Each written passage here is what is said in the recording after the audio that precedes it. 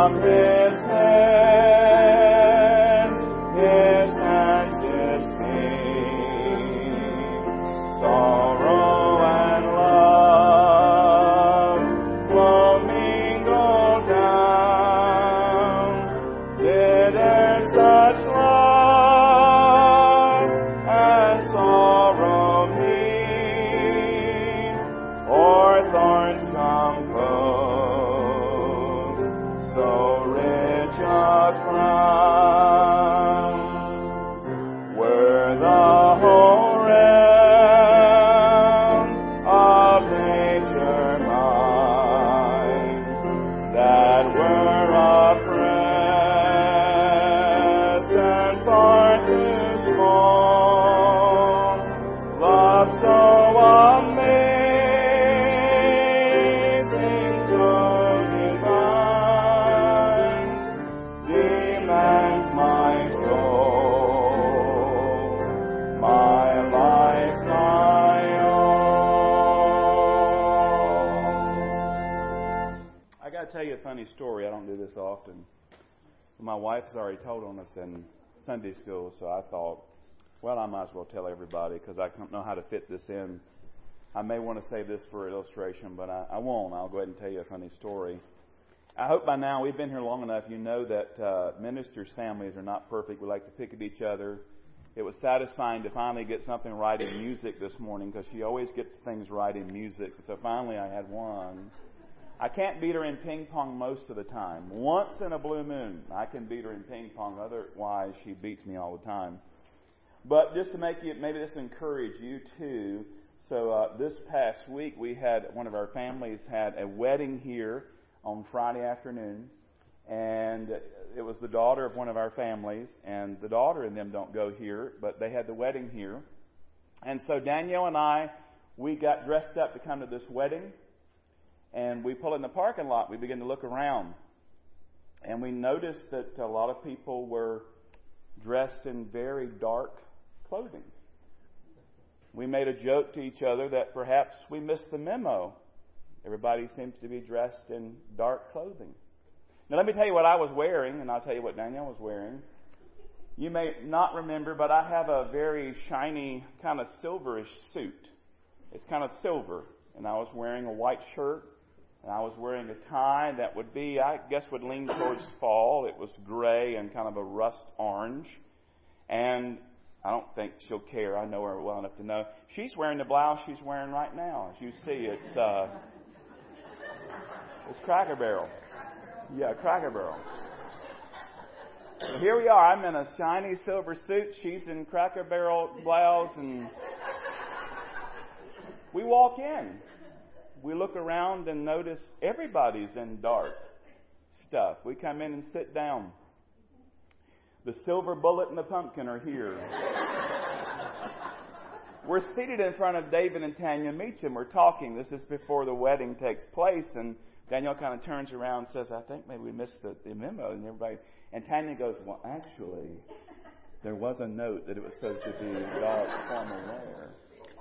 So everywhere we went that night, they knew where we were. I felt like, here we are. So we left here, then went to the country club. Country Club. There's a Matlock episode. I like watching Matlock. There's an episode that Matlock had where he's at a formal event. For some reason, he couldn't get his tux. He was wearing his standard suit. I felt like Matlock all day on Friday. But anyway, just make you feel better if you ever show up at a wedding and you missed that part of the invitation. But thankfully, they were gracious and let us in. And thankfully, even the country club let us in. But anyway, just know that sometimes you may see the silver bullet and the pumpkin. They may appear anytime. Well, we're going to begin a brand new sermon series today that we're calling Notable Nights in the Bible. Notable Nights in the Bible. All kinds of interesting things, profound things, amazing things happened at night in the Scripture. We're going to be looking at some of those things together. I tell you, go ahead and find the book of Daniel, if you will. We'll be in Daniel in just a little bit. But let me give you a question to think about as we kind of jump into the series together. Why do we get surprised when troubles come? Why do we get surprised when troubles come? We know that we live in a broken world. We live in a world that is marred by sin and decay. We feel it in our bodies. We see it in our belongings. We hear it from our brothers and sisters. The Lord Jesus clearly tells us in John 16:33, I've told you all this so that you may have peace in me. Here on earth you will have many trials and sorrows, but take heart because I've overcome the world. But I think we really struggle when the troubles come in our lives because we belong to Jesus Christ, because we follow Jesus Christ. It's a little bit confusing at times. I mean, it really seems like that should be the remedy, not the actual cause of the trouble. I remember as a young Christian, that was one of the things I struggled with greatly. Maybe you're struggling with it right now. This whole idea, well, I'm following Jesus, I'm seeking to serve Jesus, I love Jesus, but all these problems are coming in my life. Or maybe in your case, it's somebody else. And you know that God has the power to remove the problems. You know God has the ability to prevent those things. And sometimes you find yourself wrestling. I think Stephen McAlpine clarifies it when he writes, and this is really applicable to us who live in the United States. Only a few generations ago, Christianity was the good guy, the solution to what was bad. Rather than being on the wrong side of the law, we were the law. The cultural, legal, and political power structure affirmed Christians. Then something changed. Over the course of the 20th century, we became just one of the guys, an option among many, a voice to be considered, but not to be followed unquestionably. Then he goes on to say the tide has shifted further. Increasingly, Christianity is viewed as the bad guy. Christianity is no longer an option, it's a problem. The cultural, political, and legal guns that Christianity once held are now trained on us, and it's happened quickly. We're on the wrong side of history, the wrong side of so many issues and conversations. If this were a Western, we would be the guys wearing the black hats whose appearance is accompanied by a foreboding soundtrack. It comes as a surprise. We're not sure how it happened. We don't like it, and we don't feel like we deserve it. But we are bad guys now. That's where we find ourselves as Christians. We're the bad guys many of the times. We've forgotten that the Scripture says in 2 Timothy chapter 3, verse 12, yes, and everyone who wants to live godly, a godly life in Christ Jesus, will suffer persecution. We forget that we follow a Savior who was beaten and brutally crucified. We've forgotten that we're not the first to face problems in our life and face trouble in our life when it comes to following the Lord, and we will not be the last. In fact, think about it. Many of the heroes of the faith, when you go throughout the Scripture, when you look back in church history, many of the heroes of the faith, those men and women that we revere and look at and look up to in so many ways, they face tremendous pressure. They face problems, they face persecution. And in fact, this morning as we begin this new series, Notable Nights in the Bible, we're going to spend the night with lions. With a bunch of lions. You've already figured out, I'm sure by now, as I've asked you to turn to the book of Daniel, and we're going to spend the night with some lions, that we're talking about one of the most famous stories in all of the Bible, Daniel and the lion's den. Daniel chapter 6 is where I need you to be, please. I'm afraid that we've lost some of the wonder of this story because of the familiarity of it. For those who were brought up in church, you've heard the story of Daniel and the lion's den your entire life.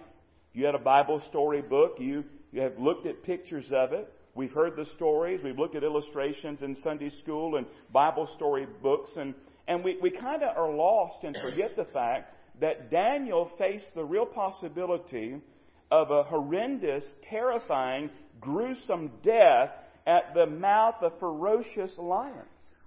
You know, because it's kind of cleaned up and kind of pretty in a way in the children's books. And believe me, I'm not encouraging that they write what could happen in the children's books for little bitty tiny kids. But I want you to think about facing a lion I just put a picture up there for you. Remember, it was a den of lions. It would have been dark. But imagine you're standing there with no protection, no cage, no gun, nothing, and that walks out to greet you. That's where Daniel found himself. I know personally, I've seen lions, living lions, but they've always been, thankfully, behind a cage or behind, I hope, really thick glass, plexiglass. But even seeing them, knowing that there is safety between me and those creatures, it still kind of strikes terror. And to hear them roar, I'm understanding one of the most fearful things is to hear the roar of a lion out in the jungle. But imagine being face to face with that and know that they are hungry. Y'all know I'm not a big fan of cats, but especially cats that can eat me. I just want nothing to do with them. Now add to the fact where Daniel is in his life at this time. You may not realize it, but Daniel is probably in his 80s at this time. In his 80s. He's been in captivity the majority of his life. He's now serving in a new kingdom, the Medo-Persian Empire. So there he is in his 80s. He's an older man. He's been in captivity most of his life. And he finds himself face to face with not just one lion, but a group of lions. And not out where he can run and hide and get away, or at least try. He is in a den. He is bound and he is in trouble. Now I want us to go and I want us to read Daniel chapter 6. And what I want to do today is I want to read it from the NLT just so you can maybe hear it with some new words. It's a translation of the original here, but just so maybe you can hear it slightly different. You can follow in your copy, whatever version you brought today. But I want to read the whole chapter. And then we'll come back and talk about three realities. All right? Daniel chapter 6, begin reading at verse 1. Darius the Mede decided to divide the kingdom into 120 provinces, and he appointed a high officer to rule over each province. The king also chose Daniel and 2 others as administrators to supervise the high officers and protect the king's interests. Daniel soon proved himself more capable than all the other administrators and high officers. Because of Daniel's great ability, the king made plans to place him over the entire empire. Then the other administrators and high officers began searching for some fault in the way Daniel was handling government affairs, but they couldn't find anything to criticize or condemn. He was faithful, always responsible, and completely trustworthy. So they concluded, verse 5, our only chance of finding grounds for accusing Daniel will be in connection with the rules of his religion. So the administrators and high officers went to the king and said, long live King Darius. We are all in agreement. We administrators, officials, high officers, advisors, and governors, by the way, that's a lie there. They're not all in agreement because Daniel wasn't consulted. But they're all in agreement, the group that went there and said that the king should make a law that will be strictly enforced. Give orders that for the next 30 days, any person who prays to anyone, divine or human, except to you, your majesty, will be thrown into the den of lions.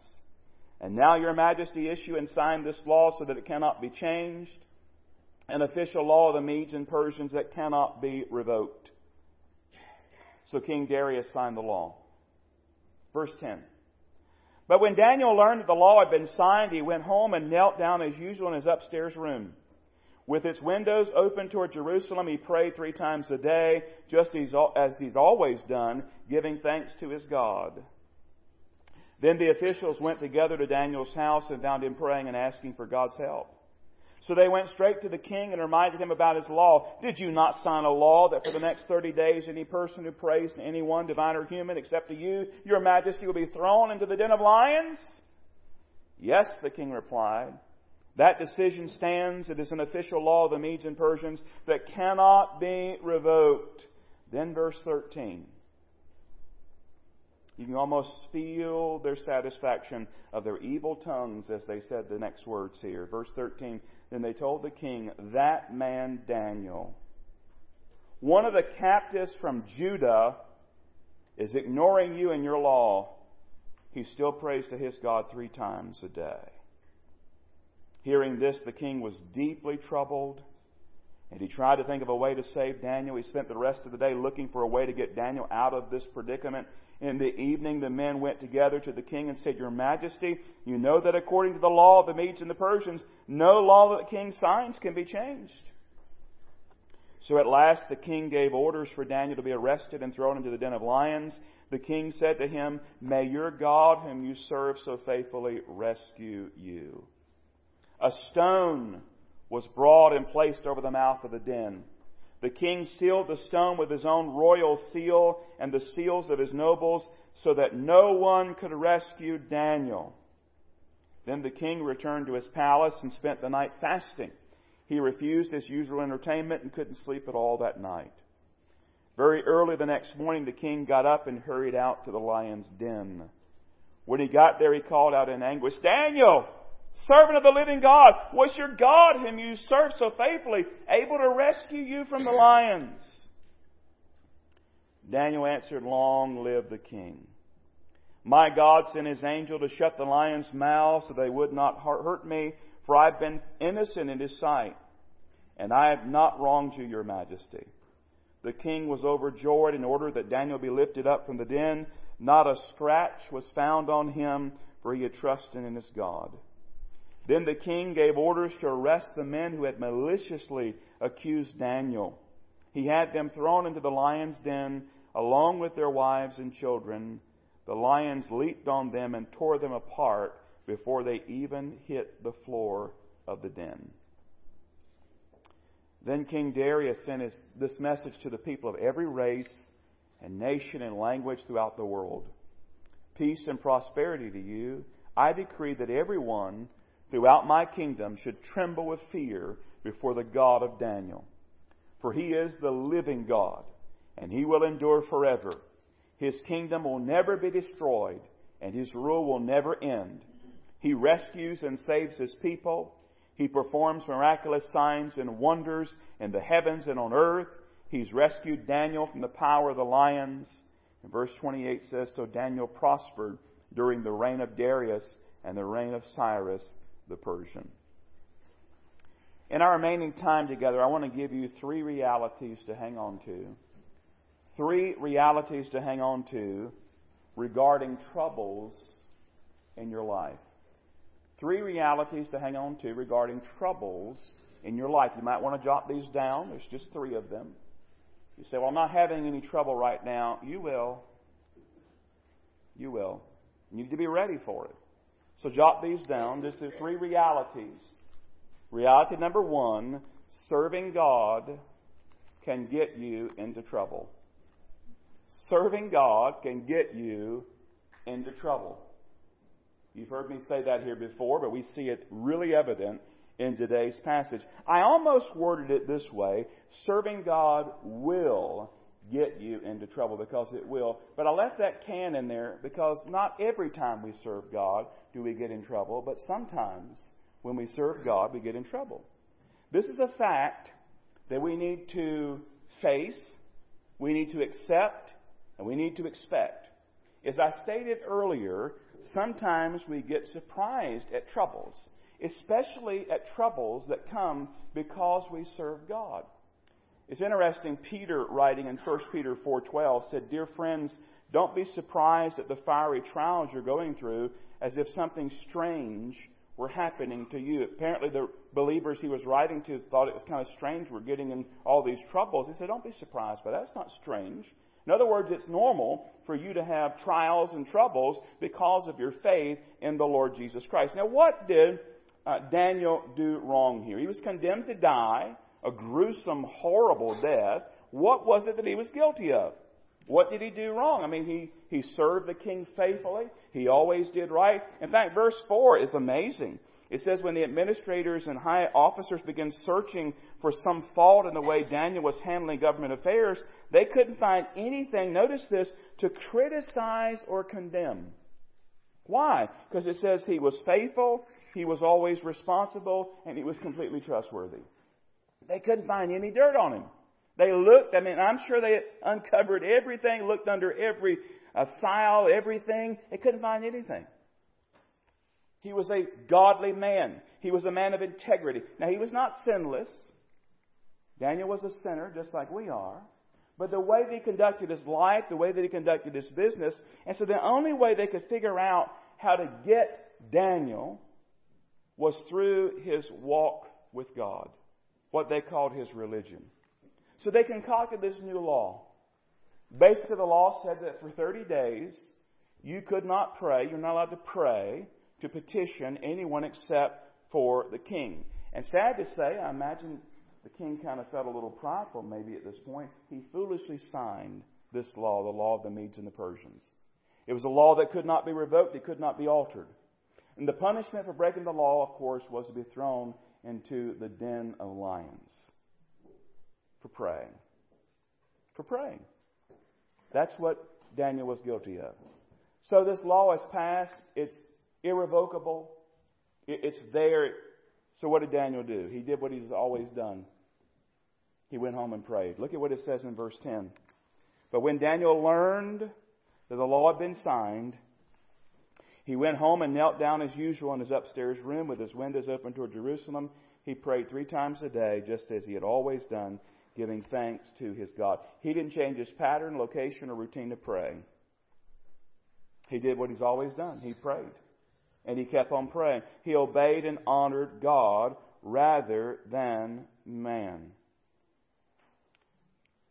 I wonder as I read this and I think about our lives, do our co-workers know that we belong to God? If they went looking for things to accuse us of or condemn us or criticize us, would they find anything? Do they know that prayer is a vital part of our life that we would be willing to die over? It's not that we go around advertising this. It's not that we go around saying, hey, I'm a Christian, look at me. But believe me, if you live a godly life, it will show. Daniel was not running around in his Christian t-shirt. Daniel didn't have a fish bumper sticker on his chariot. He just lived his life. He lived a godly life. He was a man of integrity, a man of faithfulness, a man who did what he's supposed to do, a man who honored God. But serving God and living that way got him into trouble. And I don't mean just a little bit of trouble. I mean a lot of trouble. I mean, take away your life kind of trouble. But reality number one is serving God can get you into trouble. If you'll just go ahead and accept that today, and just go ahead and expect that today, it's just really a relief to realize, hey, as I serve God, as I'm going to be faithful, somewhere along the line, it's going to cost me in some way, shape, or form. That's a reality. Serving God gets you in trouble. Here's another one. Don't miss this one. Reality number 2, you're going to like this one. The God you serve will be with you in your troubles. The God you serve will be with you in your troubles. Let me give you a verse that's helped me so much in my life. This is a verse you might want to jot down the reference. I would encourage you to write this verse on a card, put it where you can see it, and even memorize it. But I want you to listen to this verse. It's Isaiah 41, verse 10. Isaiah 41, verse 10. Listen to what Isaiah 41:10 says. Don't be afraid, for I am with you. Don't be discouraged, for I am your God. I will strengthen you and help you. I will hold you up with my victorious right hand. You need that truth in your life. Put that verse somewhere where you can see it. Put it in your heart. Be reminded of it when you're having trouble, whether it's trouble from serving the Lord or you're facing that. Maybe it's just general troubles and trials and problems that you face. To remember in the midst of that, the Lord's saying to you, be not afraid, for I am with you. Be not dismayed. It's a different version there. For I am thy God. I will strengthen you. I will hold you. I will hold you with my righteous right hand. Victorious right hand. He is victorious, and He will help us. Daniel was put into a den of lions. They put a stone. They sealed the entrance, and he was left to die. Now here's the question I don't usually hear talked about very much. Do you think Daniel was afraid at any point?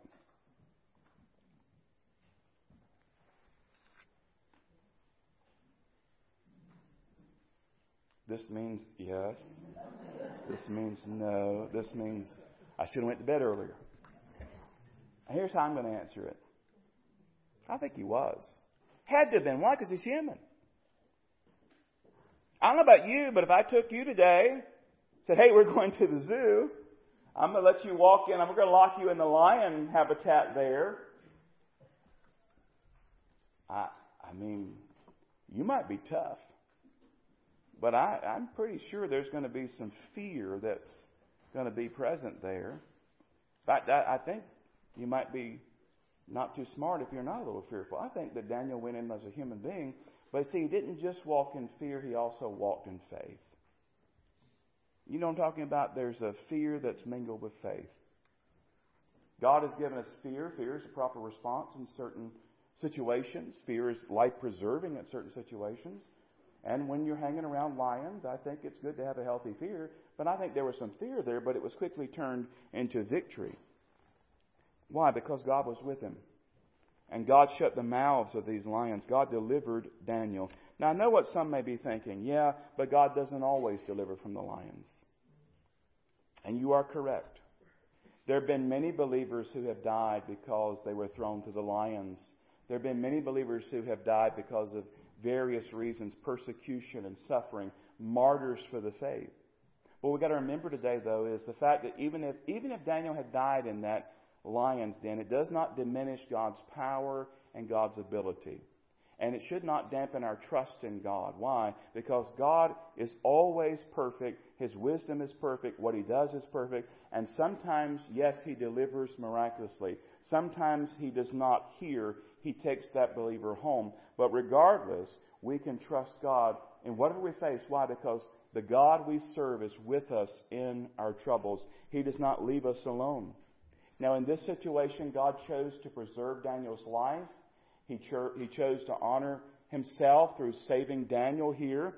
But really, whether God delivers us or helps us in the midst of our trial, whether He takes us out or stays with us in, He's always with us. Which brings us to the third reality. You're writing these down. Here's the third reality. The God you serve deserves all the glory when He delivers you from your troubles. The God you serve deserves all the glory when He delivers you from your troubles. Now, God is always worthy of praise. He's always worthy of glory. But we're thinking of deliverance from trouble right now. Deliverance from trouble. And did you notice what happened here after Daniel was delivered? Did you notice how God is glorified? We know that Daniel praised the Lord. Look back at verse 22. Daniel says, "My God sent His angel to shut the lions' mouths so that they would not hurt me, for I have been found innocent in His sight, and I have not wronged you, Your Majesty." Now remind me when we get to heaven. Remind me when we get to heaven to ask Daniel what that night was like. Daniel, did you see the angel? Did the angel stay the whole night? Did he just shut the lion's mouth and then go on about his angelic errands? How did all that play out? Did it light up the place? Did you take a lion and kind of fluff him up and make yourself a nice pillow and sleep away the night? Exactly how did that happen? Remind me to ask Daniel that when we get to heaven. We got plenty of time to talk about it. We want the full story. But right now, notice that Daniel prays. He says to the king, "My God delivered me." He praised the Lord. He gave Him glory. Did you notice how God was even praised by King Darius? In fact, I was amazed when I looked at this. Again, I've known the story for the majority of my life. I was brought up in church. I've heard the story of Daniel. I've preached on this. I've studied this. I've taught this. I've had college classes on this. But the whole thing about it is, did you notice, especially here, it just kind of struck me what King Darius said. Not Daniel, King Darius. Look at it. Look at verse number 16. "So at last the king gave orders for Daniel to be arrested and thrown into the den of lions. The king said to him," now notice these words, "May your God whom you serve so faithfully rescue you." I mean, here you have King Darius saying, "Daniel, may your God rescue you. May He deliver you." Look at verse 20. "When he got there, the king, he called out in anguish, 'Daniel, servant of the living God, was your God whom you serve so faithfully able to rescue you from the lions?'" Drop down to verse 25. Notice the message in verses 25 to 27 that King Darius sent. "This message went out to the people of every race, nation, and language throughout the world, His kingdom. Peace and prosperity to you." Look at verse 26. "I decree that everyone throughout my kingdom should tremble with fear before the God of Daniel. Now notice what he says about God. This is remarkable.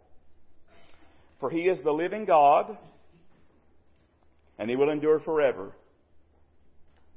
His kingdom will never be destroyed, and His rule will never end. He rescues and saves His people. He performs miraculous signs and wonders in the heaven and on the earth. He has rescued Daniel from the power of the lions. Now I want you to notice something very important. There's so much wonderful things we could talk about, but I want you to see this and note this as you study the Scripture today. I want you to notice who the hero of the story is. The hero of the story is certainly not King Darius. And the hero of the story is certainly not those evil leaders who concocted all this to get Daniel thrown to the den of lions. And the hero of the story is certainly not the lions. The hero of the story is God, the God of Daniel. See, this story is not about how great Daniel is. This story is about how great God is. God is the hero of this story. God is always the hero of the story. And God is worthy of our complete devotion and trust and service, even if it means dying for Him. But here's the reality, beloved. You will never die for Him if you don't live for Him. And you'll never live for Him if you don't know Him. And if you don't know Him, you're not going to know Him because you don't spend time with Him. Let me say that again. You will never die for Him if you don't live for Him. You'll never live for Him if you don't know Him. And you'll never know Him if you don't spend time with Him. You've got to spend time. You say, what's the key to all of this? Well, obviously God's the one in His power to deliver. But I think the key for Daniel, the reason that Daniel could walk into the lion's den or be dropped into the lion's den is because he spent 3 times a day in his room praying to God, building up his faith in the Lord, building up his trust, asking for help, asking for wisdom. And God strengthened his faith. Why? Because a vital part of that was the time that Daniel spent with God in prayer. Which naturally brings you to the question that we all need to ask ourselves, what about our prayer life? Let's say that our government passed a law this week forbidding prayer. Not just no prayer in school, but no prayer anywhere. Would that impact you at all? I mean, a lot of us will scream, I can't believe the government passed a law against prayer. But in reality, does it really impact you? Are you really praying? You see, beloved, our prayerlessness, our lack of prayer is so costly.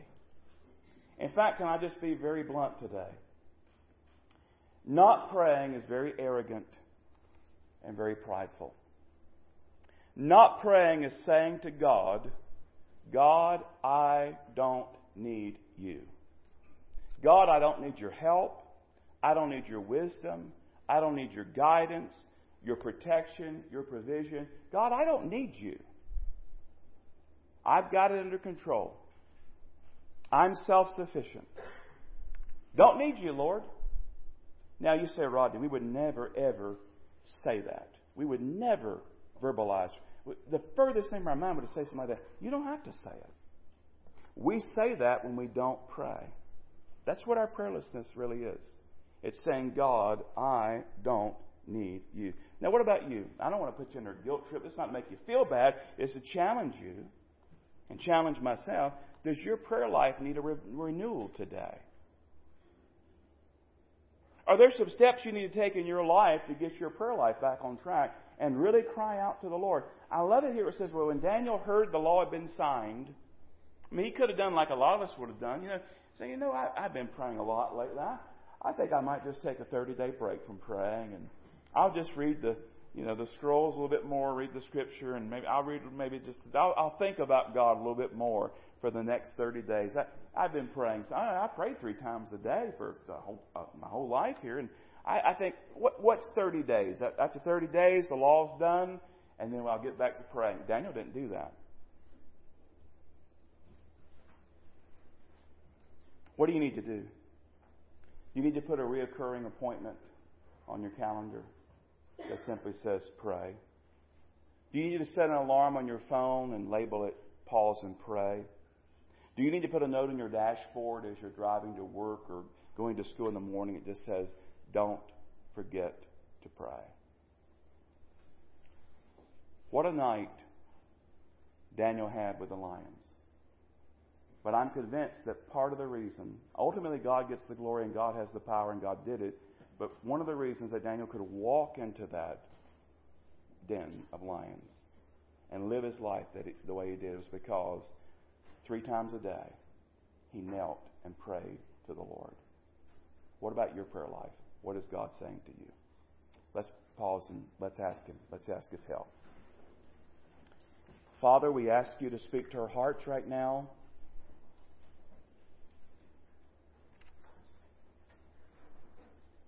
Help us to be honest with ourselves. What is it that we need to change or adjust in our life of prayer? God, we acknowledge that You are the hero of this story. You did all these things, but we do understand from the Scripture that Daniel spent time in prayer, and that certainly must have contributed to his strengthening of his faith, Lord, in facing this great challenge in his life. So help us to be obedient to whatever it is that You're saying to us today. May prayer become a vital part of our walk with You, and may we be seeking You as Daniel did, praying without ceasing, asking for Your grace, asking for Your help, asking You to guide our lives. In Jesus' name, amen. Our closing hymn goes along with that idea, 424, I must tell Jesus all of my trials. I cannot bear these burdens alone. The altar is open as always. If we can help you in some way, please let us know. We'd be happy to pray with you. But let's stand together. Our closing hymn, 424, I must tell Jesus.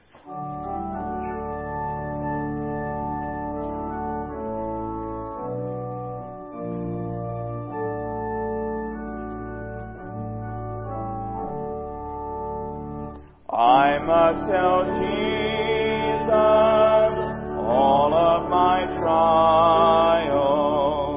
I cannot bear these burdens alone.